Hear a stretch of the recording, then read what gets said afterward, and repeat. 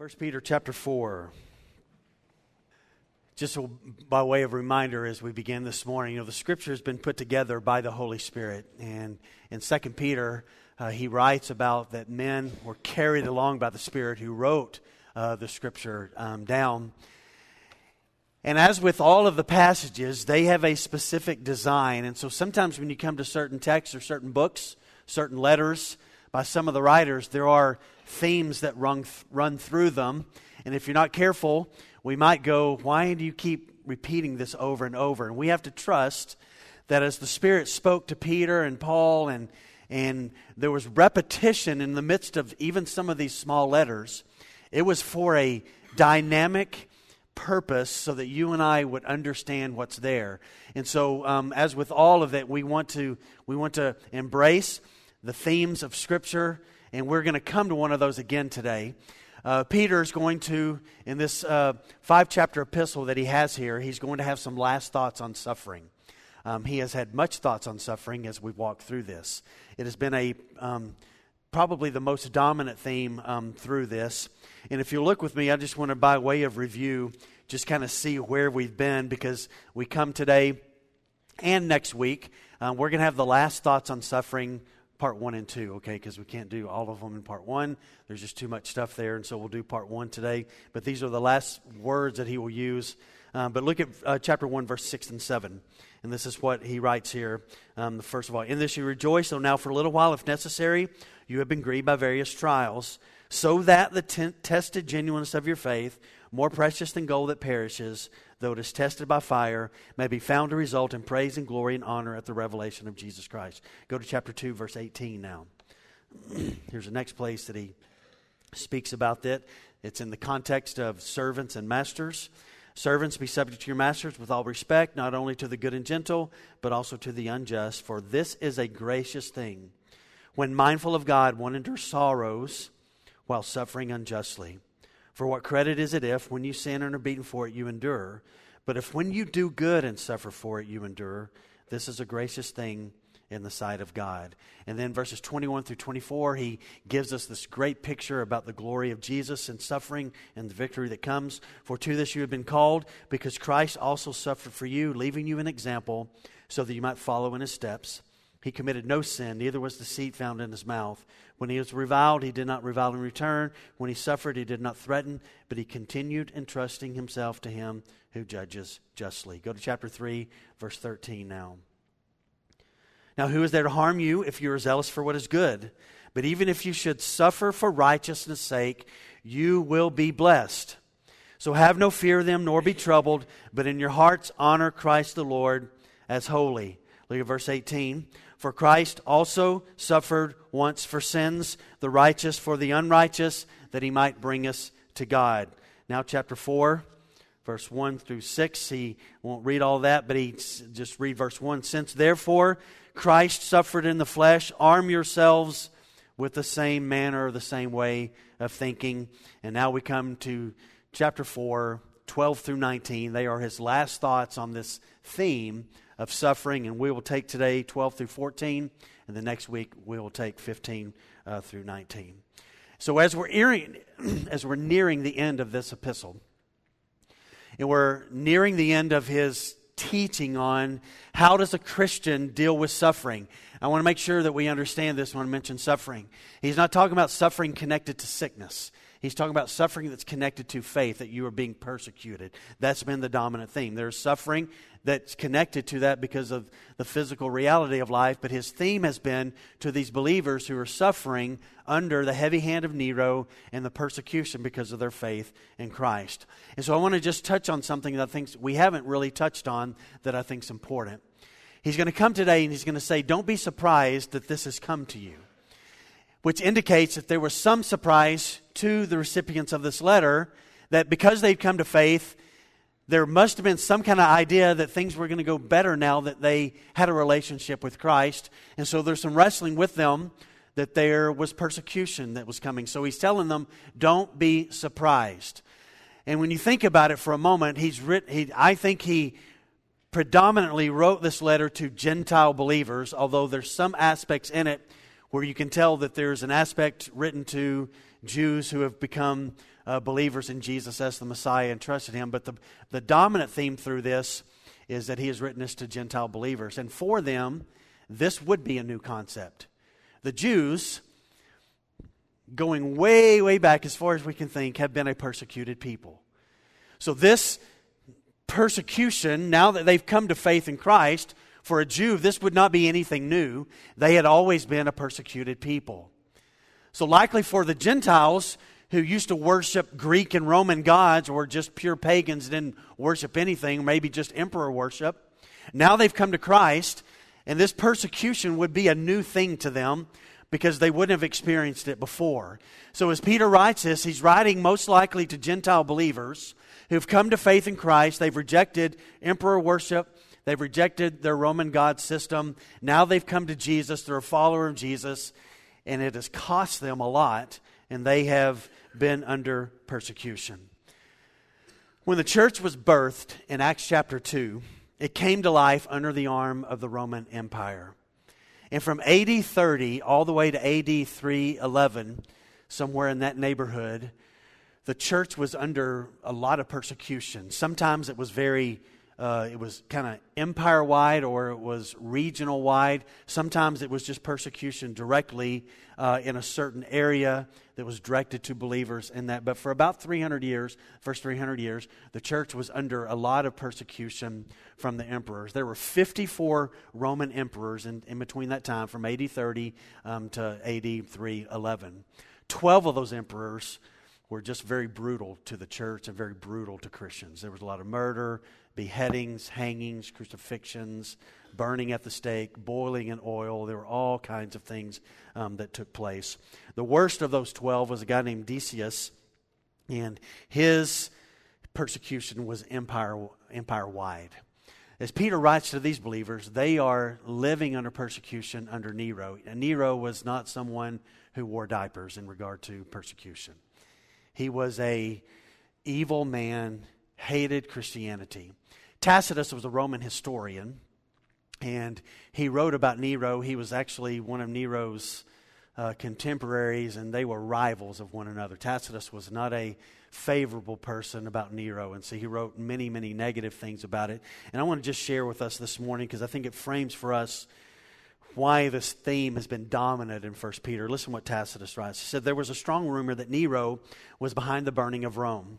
Therefore, in order to try and stomp it out, the rumor, he falsely accused and executed with the most exquisite punishments these people called Christians, who were infamous for their abominations. The originator of the name, Christ, was executed as a criminal by the procurator Pontius Pilate during the reign of Tiberius. And though repressed, this destructive superstition erupted again. Not only through Judea, which was the origin of this evil, but also through the city of Rome, to which all that is horrible and shameful floods together and is celebrated."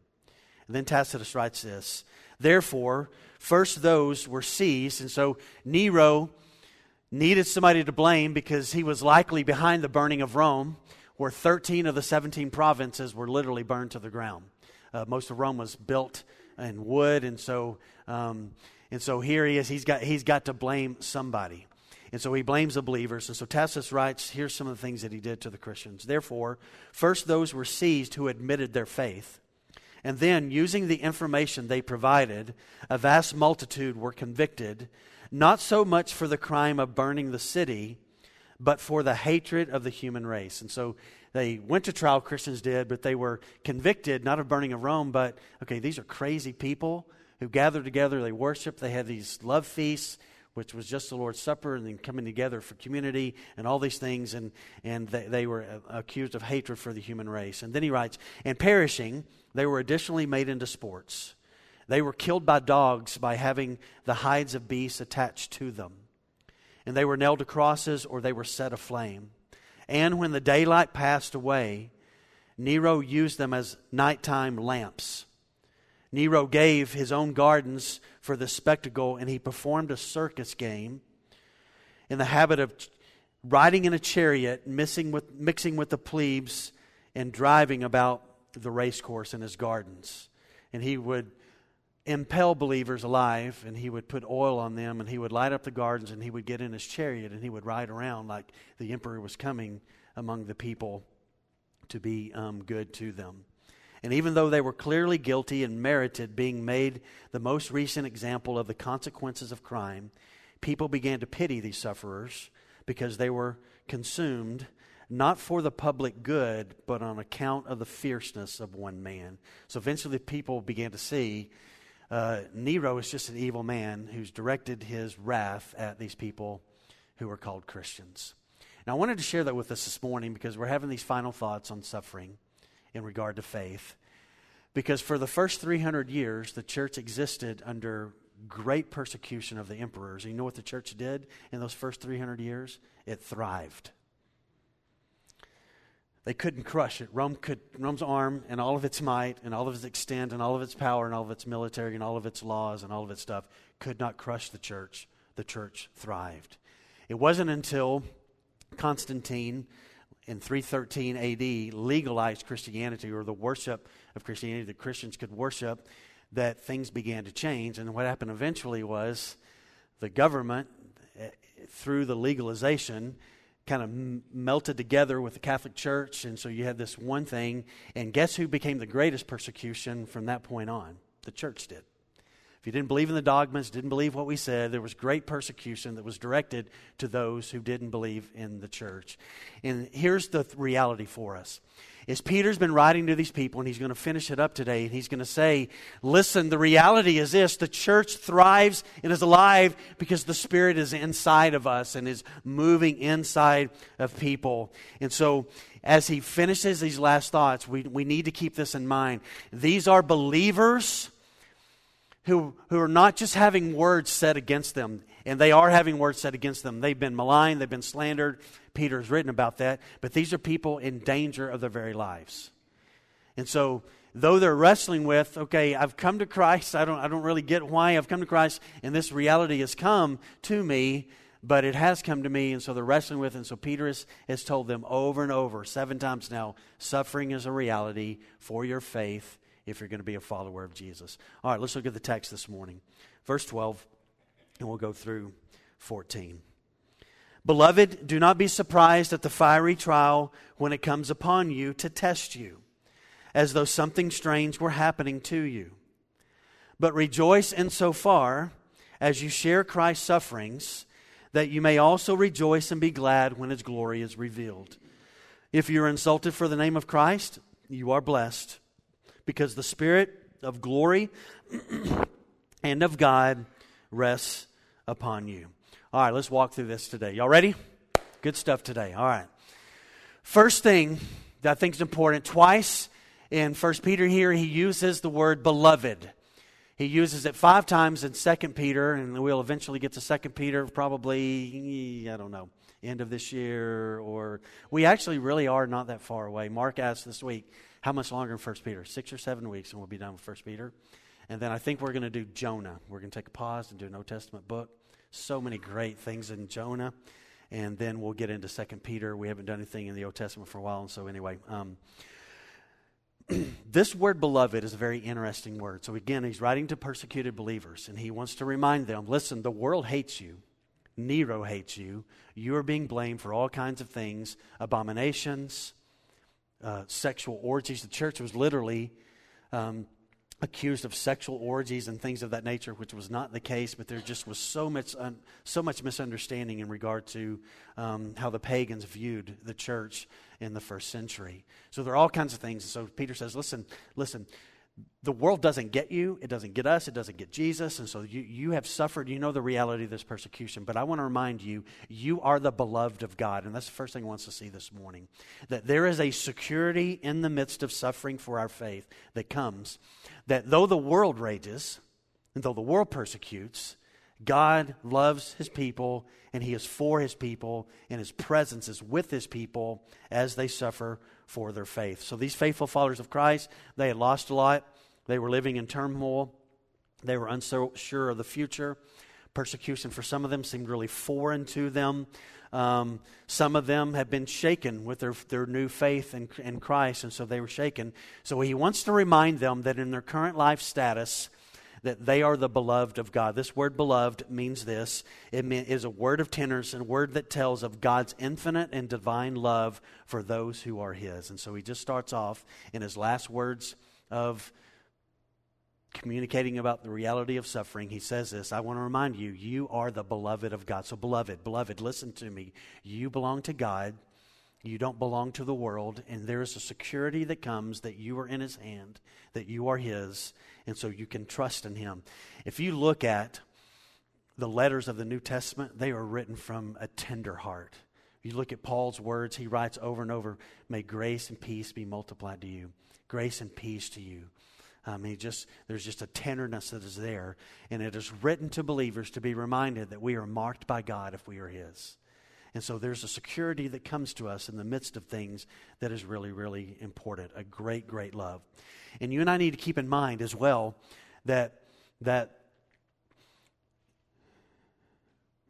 don't want to say that. Let's do this. I want you to turn to 2 Timothy chapter 2. So I had a really great thought. I'll share it another day. I'll leave the intrigue. Okay, go to 2 Timothy to your left, chapter 4. I'll save it for next week. There's the flip side of this as well about the security and suffering and being the beloved and being in community with one another. And I think we would fail to not look at this. And so Paul is writing. This is the last known letter. Now, if he wrote another letter, we don't know about it. This is the last known letter that he wrote. He is in Roman prison. And look what he says here. 2 Timothy 4:9. He's writing to Timothy, the second letter, and says, do your best to come to me soon. For Demas, in love with this present world, has deserted me and gone to Thessalonica.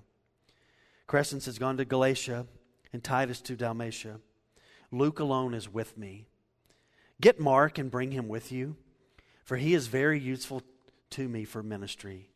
Tychicus I have sent to Ephesus, and when you come, bring the cloak that I left with Carpus at Troas, also the books, and above all the parchments. Alexander the coppersmith did me great harm, and the Lord will repay him according to his deeds. Beware of him yourself, for he strongly opposed our message. At my first defense, listen to what Paul says, no one came to stand by me, but all deserted me. May it not be charged against them. In 17, he says these great words, but the Lord stood by me. Everybody else deserted, but the Lord stood by me, and He strengthened me, so that through me the message might be fully proclaimed and all the Gentiles might hear it. So I was rescued from the lion's mouth, most likely referencing what? Being thrown to the lions and being killed by the lions, most likely referencing that. Some people believe that Nero's the lion's mouth, but likely Paul's in Rome, the being thrown into the Colosseum with the lions is a likely thing, what he's mentioning there. And look at 18. And the Lord will rescue me from every evil deed. And look what He'll do. He will bring me safely into His heavenly kingdom. And to Him be the glory forever and ever. Amen. Before we move on to the next point, I want to talk about security and suffering.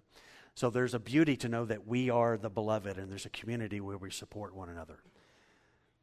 But is Jesus worth it when you are in a Roman prison and nobody's standing with you? And Paul would say, yeah, nobody was with me. I had to make my own defense. Nobody was there. But I knew this, that as I made my defense, the Lord was standing with me, and it was worth it. And I know this with Him, that though the suffering may come, and he just before that talked about, I've finished the race, I've kept the faith, and now what is in store for me is the crown of righteousness with the Lord Himself will give me on that day. So he gets this and he knows it, that it's good to work through suffering in community with one another, support, but then there also may be a time in your life where you have got to stand alone in regard to this. I don't think we have shared this with you. We shared it with the students. This church that we helped build in Nepal, and we were there for 5 days doing ministry there. After we left a few weeks later, the church leader got called into the police station. The church leader is 17 years old. And he got called in, and they interrogated him, like, why do you bring these foreigners in here with this foreign gods, or foreign god? And then they were also upset about the Nepali believers that came. Not only did he have to, as a 17-year-old, do that, but then he was called to what you and I might call Collin County Sheriff's Office, kind of regionally away, and he was called in there and he was interrogated there. And they said this to the 17-year-old believer, great, we love him to death. And he just said to the police station where he lived, and he said to the sheriff's office, he just said this, I'm a believer in Jesus. And he just confessed his undying love for Christ, his faithfulness to Christ, and they let him go. And that church there is growing weekly in the midst of persecution. You and I, we've talked about this, and I don't want to get on us too hard because in some ways it's not our fault. We don't understand other parts of the world because we don't have to make decisions because of pressure from government and other things of that nature. But there are believers who do, and we may in our lifetime, or our kids or grandkids may have to in our lifetime. We don't know that. Let's don't be so naive that we think America is just going to, be this what we've known it to be, that it's going to get rescued back to there. We don't know that. It could be that, but let's don't be naive enough to know that there may come a day here that even though Jesus and thoughts of the Scripture permeated the foundation of this nation, that it's going to just be that way forever and ever and ever. We're seeing the crumbling of that in our lifetime. All right, let's go to the next thing. So there's a security in suffering. We stand together. We're the beloved of God. He loves us. He cares for us. And even sometimes when there's nobody standing with us like Paul did, there's a security there because Jesus is standing with us even when we're alone. So he says, the next thing in verse 12, look what he says there. Twice, if you go back to 1 Peter, and I'll go back to 1 Peter, twice there, he says something kind of the same idea. And so he says this, he says, beloved, do not be surprised. In the last part of verse 12, he says, as though something strange were happening to you. So here's point 2 this morning. Suffering for faith is not to surprise the believer or seem strange to the believer. It should be something that we just understand. This is a reality for those at times who walk with Jesus. And so the call is that we would set our mind on God. Listen to what Jesus said, Matthew chapter 16, verse 21. From that time, this is just after the confession of Peter saying, you are the Christ, the Son of the living God. It says, from that time, Jesus began to show his disciples that he had to go to Jerusalem and suffer many things from the elders and the chief priests and the scribes and be killed, and on the third day rise. So Jesus began to tell them, we're going to Jerusalem. I am going to suffer. The religious leaders are going to be behind it. I'm going to die, but I'm going to rise again on the third day. And Peter doesn't like this idea. So it says this, and Peter took him aside and he began to rebuke Jesus, saying, far be it from you, Lord. This is never going to happen to you. And Jesus turned and said to Peter, you get behind me, Satan. You are a hindrance to me, for you are not setting your mind on the things of God, but you are setting them on the things of man. The mind of man wants comfort with faith. The mind of God sometimes is suffering, struggle comes connected to faith. So we just read there, Jesus said, I'm going to suffer. Peter's like, no, you're not. We're not going to allow this to happen. And now he writes this letter. So he has a problem with the suffering Jesus. And now he writes this letter. It's been many years. And he can't think of being a believer without connecting what with it? Suffering. He knows it to be a reality. Where before he had trouble that there would be suffering connected to Jesus. Now he knows this is just the way it is for those who come to know life, who come to know forgiveness and joy in this relationship. He now affirms that it's not a strange idea, but it is part of life and walking with Jesus. He can't imagine faith without it. And in any godless society today, we are a thorn in the culture because we speak against the culture, we live against the culture. There's a standard, and we don't buy into the silliness and the futility of the world's ways. And so the world has a problem with that. And our lives, by what we do today, how we live tomorrow, and all those things are an affront to the world's system. And so those who are in love with the world are going to naturally not get us, and there's going to be some pushback in regard to what we believe in how we walk with God. This is not anything new. You will be reminded of this, Matthew chapter 5, verse 11. Blessed are you when others revile you and persecute you and utter all kinds of evil against you falsely on my account. So they're just going to make up lies and it's going to be false. But then he says this, listen to what Jesus says, echoes what Peter says here. Rejoice and be glad.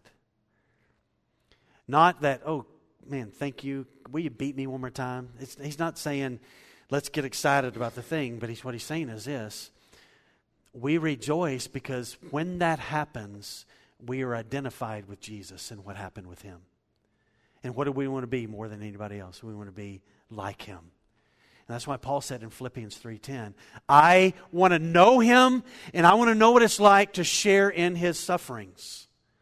So Paul didn't want to be absent of a life of just comfort, but he wanted to know the depth of what Jesus experienced in regard to the trust and walking with the Father, even in the midst of suffering. So here's what he says. Jesus says, rejoice and be glad, for your reward is great in heaven. And they persecuted, by the way, Jesus said, the prophets just like this who came before you. And this idea here that suffering is not to surprise us, it's not to seem strange to us, puts a dagger into the heart of the prosperity gospel that says that you and I can just speak to our problems and they disappear. Have you ever tried that before? It's just lunacy. Things sometimes remain, and you know why they remain? Because they force us to do this. God, I'm calling out to you.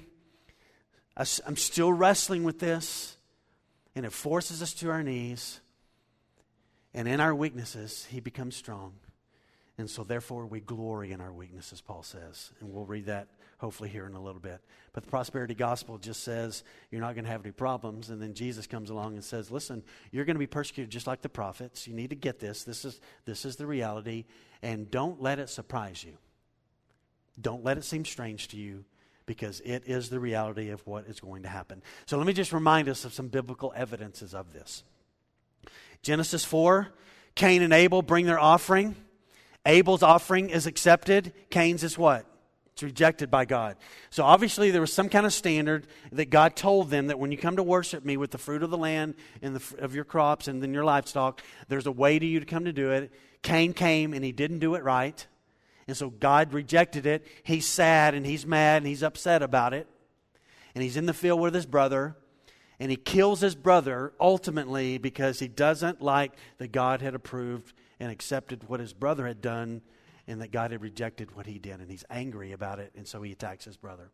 From Genesis chapter 4 until this very moment in 2018, faithful believers of God have lost their life, and they've been under persecution because they love righteousness and obedience, and they love doing things the way God has set it up. So again, I'm not a good mathematician. I don't know how many thousands of years it's been since Genesis 4. It's been a lot of them. And the same thing has happened to God's people, that they live for righteousness' sake and they are persecuted for it. So again, in 2018, we American Christians who love our comfort,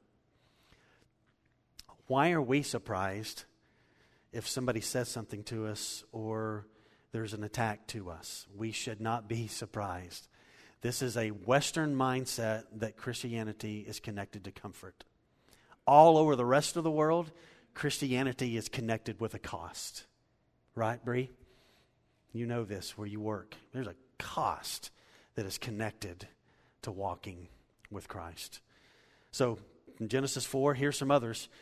John 15:18. Jesus himself, on the eve of his greatest persecution, if the world hates you, know that it has hated me before it hated you. If you were of the world would love you as its own. But you are not of the world, but I chose you out of the world, therefore the world hates you. Verse 20, remember the word that I said to you, a servant is not greater than his master. If they persecuted me, they will persecute you also. If they've kept my word, they will keep yours. But all these things they will do to you on the account of my name. They don't like my name because they do not know him who sent me. Paul to Timothy, 2 Timothy 3:12, indeed, all who desire to live a godly life in Christ Jesus will be persecuted. James, half-brother of Jesus, chapter 5, verse 10. And as an example of suffering and patience, brothers, take the prophets who spoke in the name of the Lord. The Apostle John in 1 John 3:13, do not be surprised, brothers, that the world hates you.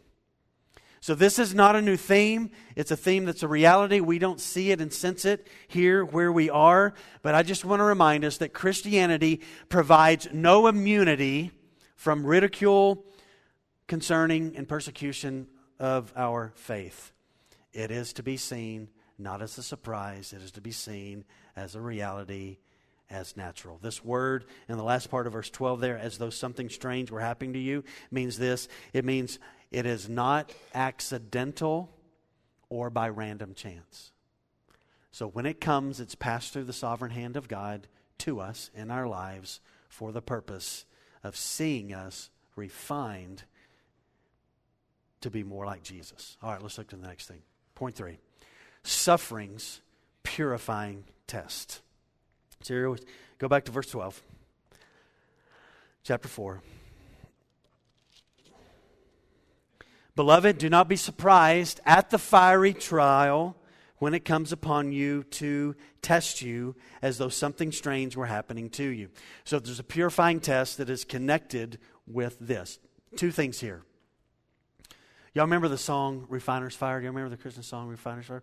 Purify my heart, let me be as gold. It's that idea of that when the test comes in regard to our faith, are we going to continue to trust? And as we continue to trust, there's a purifying fire.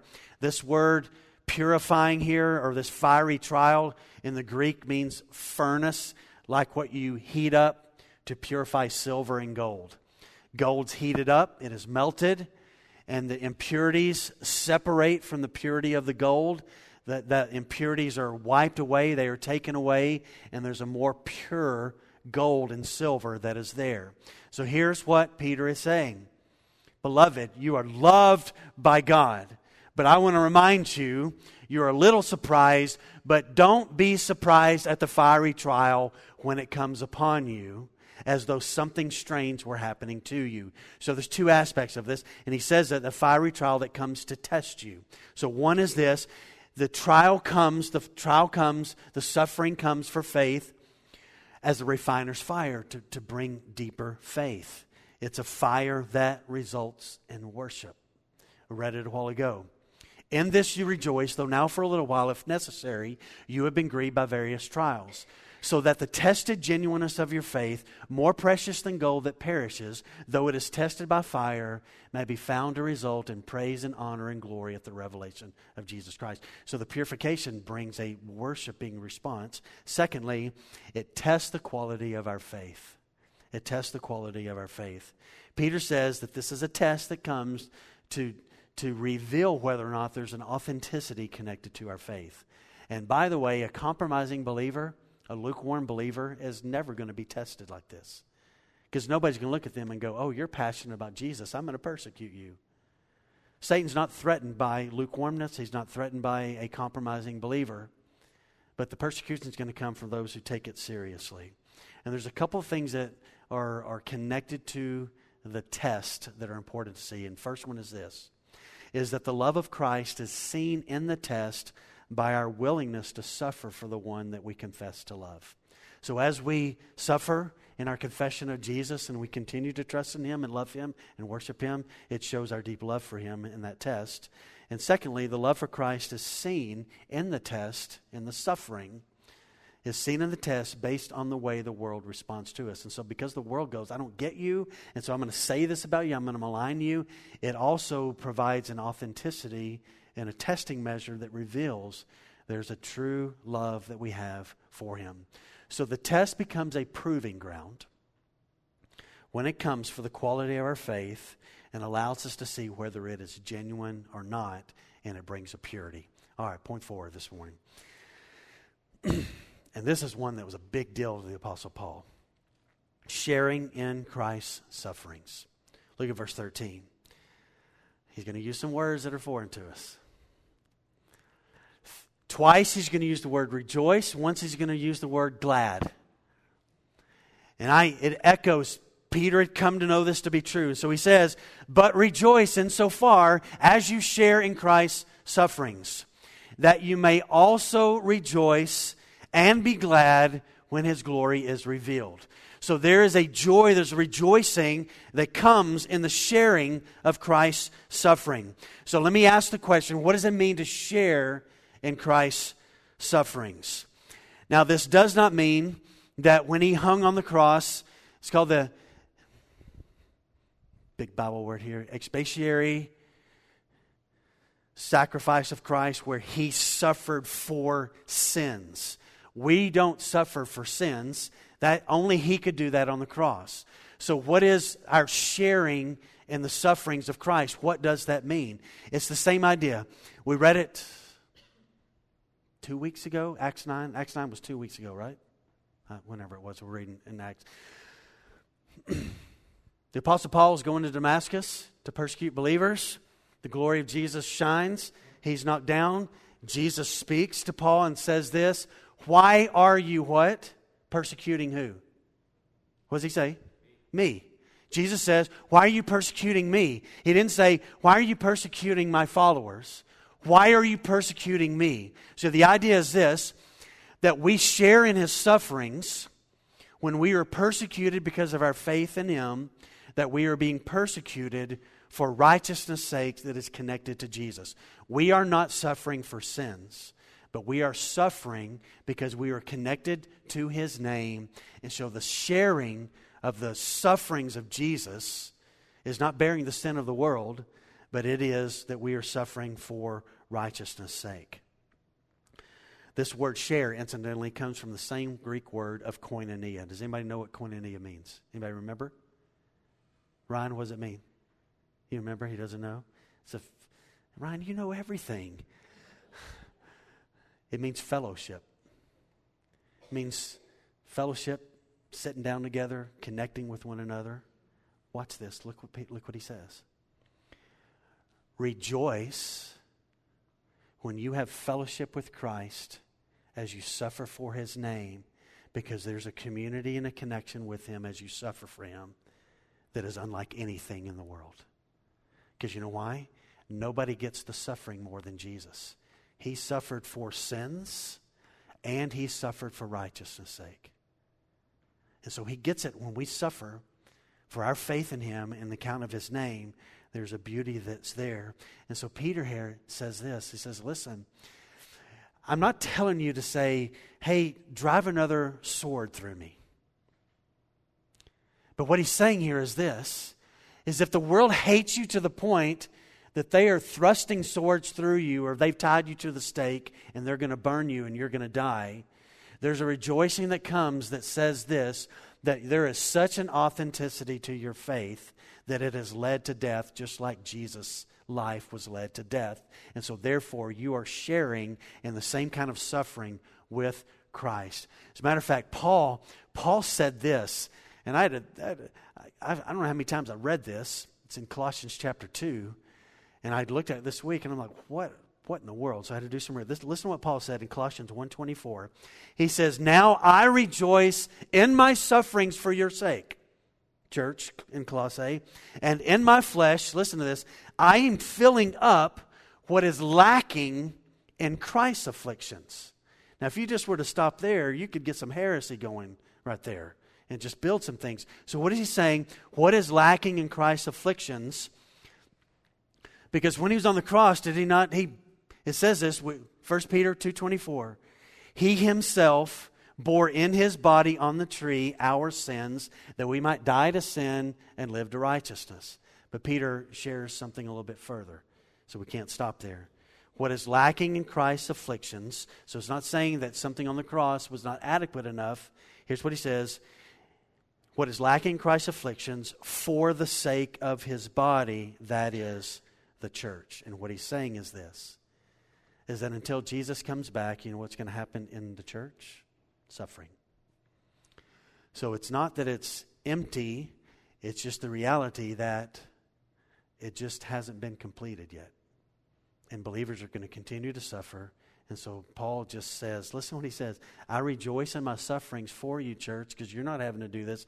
I'm doing it. And in my flesh, I'm filling up what is lacking in Christ's afflictions for the sake of Christ's body, the church, that is, the church. So Colossians 1:24 is not speaking about that in the atonement, that in Christ's death, that there was something lacking there. But he's just saying this: there's going to continue to be persecution of Christians as Christ carries forth the building of his church until he returns again.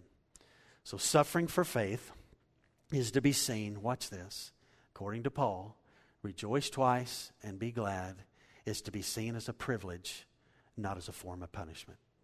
That's what Paul says. And Peter says. This is not a punishment.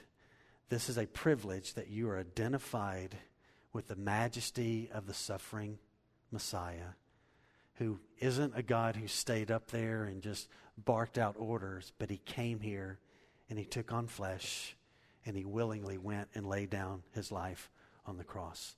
Listen to this, Romans 8:16. The Spirit himself bears witness with our spirit that we are children of God. And if children, then we are heirs. Heirs of God and fellow heirs with Christ. Listen to what he says. Provided we suffer with him in order that we may also be glorified with him. You suffer with him, guess what also comes? There's a glory that comes with that. Suffering, maintaining faith, there's a glory that comes with it. Here it is, Philippians 3:10. Paul says, that I may know him and the power of his resurrection and may share his sufferings, becoming like him in his death. So Paul was just willing to say, if I've got to die like him, I'm willing to do it because I want to know the depth of knowing him, even by being identified with him by suffering for righteousness' sake. Jesus went to the school of obedience. You know how he did that? Through suffering. Remember this? Hebrews 5:8. Although he was a son, he learned obedience through what he suffered. In case you didn't get that. School of obedience with Jesus, Hebrews 5:8. Although he was a son, he learned obedience through what he suffered. So we go through the same school. And there's a depth of faith that is connected with that. Prime example of this is in Acts chapter 5. Apostles are arrested. Gamaliel stands up and says, hey, listen guys, let's just not do anything about this right now. Because remember, there were some guys that came before and they stood up and their little thing didn't last long. It just kind of died out. If this is of God, it's going to last. If it's not of God, it's just going to die out like the other thing. And so they decided to beat the apostles. I did some research on that this week. What does it mean? It just says, and they beat them. The majority of the reading that I read is if you remember the 40 lashes minus one that was common Jewish practice that Jesus himself experienced. Many people believe that that's what happened. So just listen to this for a moment. Don't hit me once. I'm not volunteering for that today. But 39 times. Listen to this faith. And when they had called in the apostles, they beat them and charged them not to speak in the name of Jesus, and they let them go. And then they left the presence of the council, rejoicing that they were counted worthy to suffer dishonor for the name. And in case you don't think they were joyful by being identified with Jesus, the very next verse says this, and every day in the temple and from house to house, they did not cease teaching and preaching that Jesus was the Christ. So the persecution shut their mouths, right? No, it just emboldened them.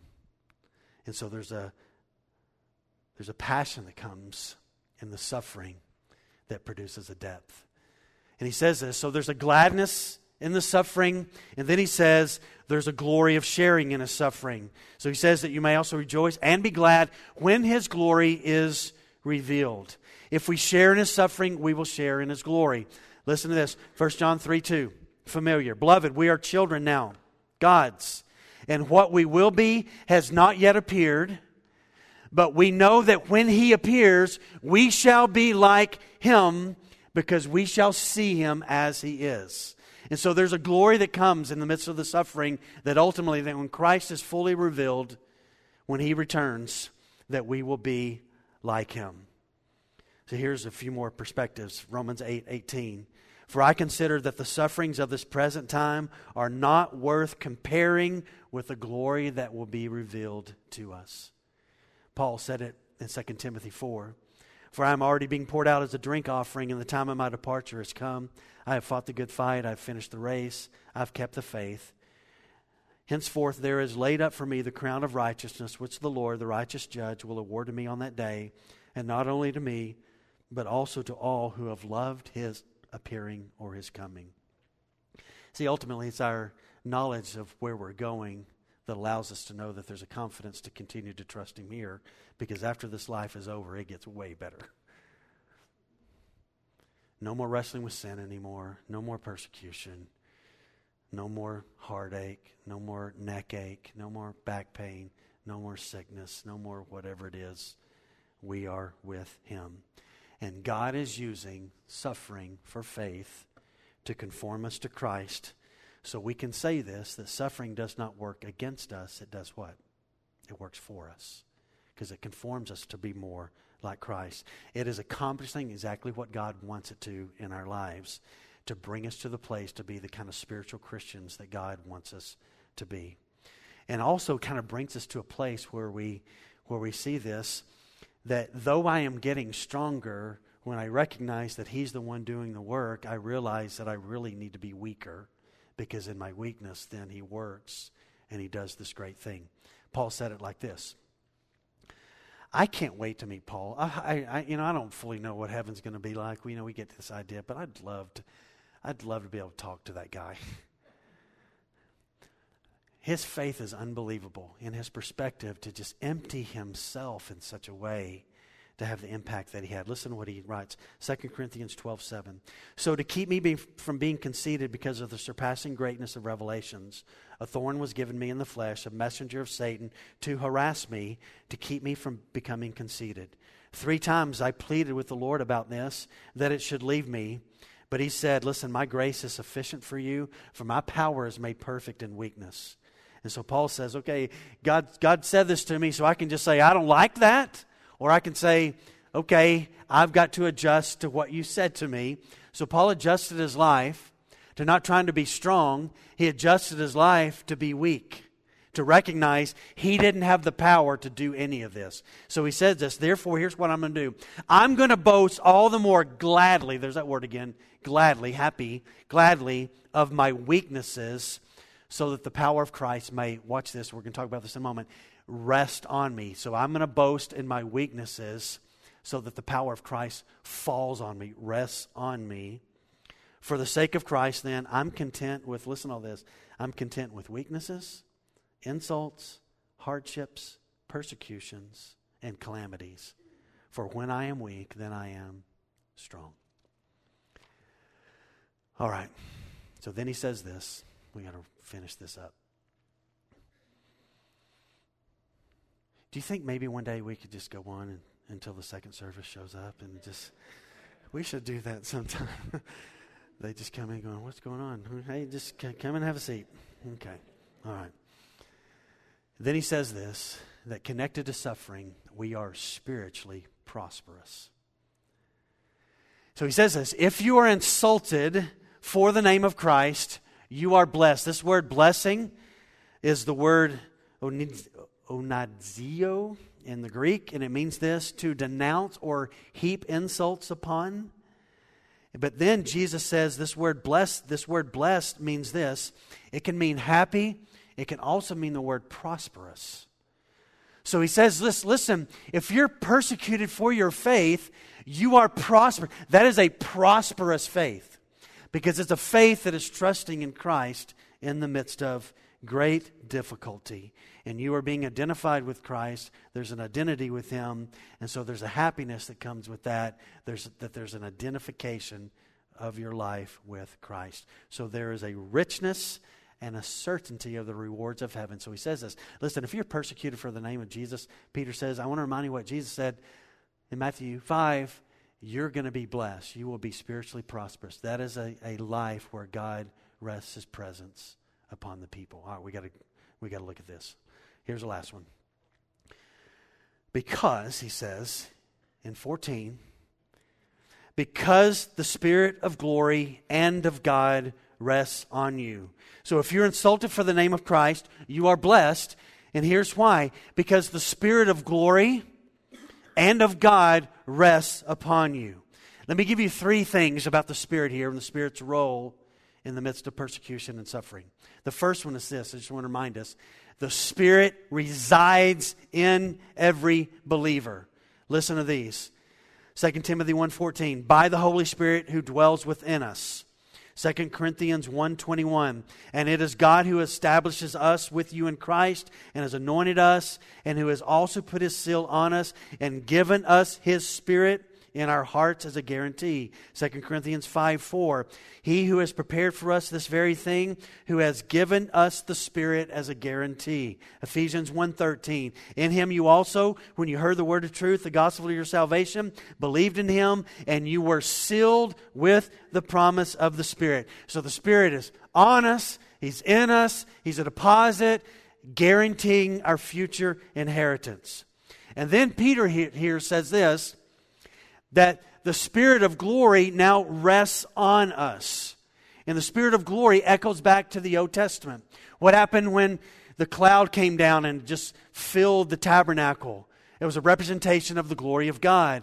On the mountain, the glory of Moses went up and the glory of God came down on the mountain, and the people were down and they saw that, and it speaks about it that this was the glory of God. Moses saw the backside of God, and what did his head do for a while? It literally glowed. It gave off this thing that they had to put a veil around Moses' head because it was literally glowing. So the glory of God rests upon people, and there's a glowing, there's an aliveness, there's an empowerment that happens to those believers, and that's what Peter's echoing here. Just like the Shekinah glory of God was evidently seen, that when we trust in Him in the midst of our persecution, there's a spirit of glory that rests on a believer. If you don't believe that that's true, then just read Acts chapter 6. Do you remember when Stephen was before the council and they looked at him and his face looked like what? An angel's face. There was something about him that God's Spirit rested on Stephen as he was there. And it says this, and gazing at him, all who sat in the council saw that his face was like that of the face of an angel. Stephen in that moment had such a peace, forgiveness, trust, and perspective as he stood before the council, and God's Spirit rested on him, and there was a manifestation of something different. Now, that doesn't mean that it's always going to be like that for us. This is an example, but sometimes there's just a sense of His presence in the midst of difficulty, and we just know He's there. So He's in us. He rests His presence on us, and lastly, He rests the Spirit. He gives the Spirit of glory, and lastly, the Holy Spirit will rest upon believers. This is a word, rest, that John Llewellyn can relate to. It's an agricultural word. It dates back to about 30 BC, or 103 BC, excuse me. And it described a farmer who gave his field rest from not planting as many crops one year to give the field a little bit of rest and allowed it some relief from the burden of continually having to produce a heavy amount of crops. And the word just means that. It means to give relief, to give refreshment, and a break from toil. So in the midst of the persecution, when it's really, really difficult, we've read this back in the Middle Ages, that there were believers while they were burning that just said, I continue to trust in God. And they're burning with another believer, and they're telling their person they're burning with, let's play the man. Let's play the man, and let's continue our faith. There is a Holy Spirit presence that rests upon believers in the midst of unbelievable persecution, where there is a peace and there's a relief even in that moment that cannot be understood except the Spirit of God has done that.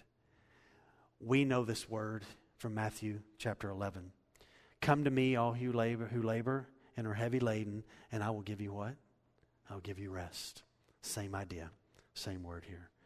Rest and weariness. So the question today is He enough? Now you and I, we're going to get in our cars and we're going to go eat and we're going to take naps this afternoon, and we're not going to worry about anybody barging into our house today and arresting us and pulling us over because we've been to church today. Let me see if you got a church bulletin in your car. We're not experiencing any of that today. So what is an application for us? What can we take away from hearing all this today, since we don't experience that? I think it's a personal opinion. I think it's a sin of us in the West where we have so much freedom to not pray for persecuted believers. That's wrong for us to not do that. We ought to be interceding for people who are literally today walking in the text of 1 Peter 4, 12 through 14. They live this today. And as we have our Fuddruckers today, we ought to remember, as we experience that Coke machine at Fuddruckers, that's one of the greatest inventions ever. Don't you love that Coke machine? I love that Coke machine. As we experience all these great things, they don't see any of those things. And they're going to give their life today. There will be death today of Christ followers in the world today. There will be arrest today for those who love Jesus. And we in the West should pray for them and intercede for them, that the next moment they would be, if that's God's will, they would be in the very presence of Jesus. And even in the midst of their struggle, he would meet them right there in that prison cell. And he would just rest his presence, his Shekinah glory right where they are. All right? One last thing next week, but let's pray now and we'll respond. We're going to sing the song, God is So Good, that we've been doing for a few months now. And it's got a last line is, and if this life should bring suffering, Lord, I will remember. And I can't remember what the rest of it is, but anyway. But it's going to call us in the end to think about this. And let's pray as we worship today for the persecuted church.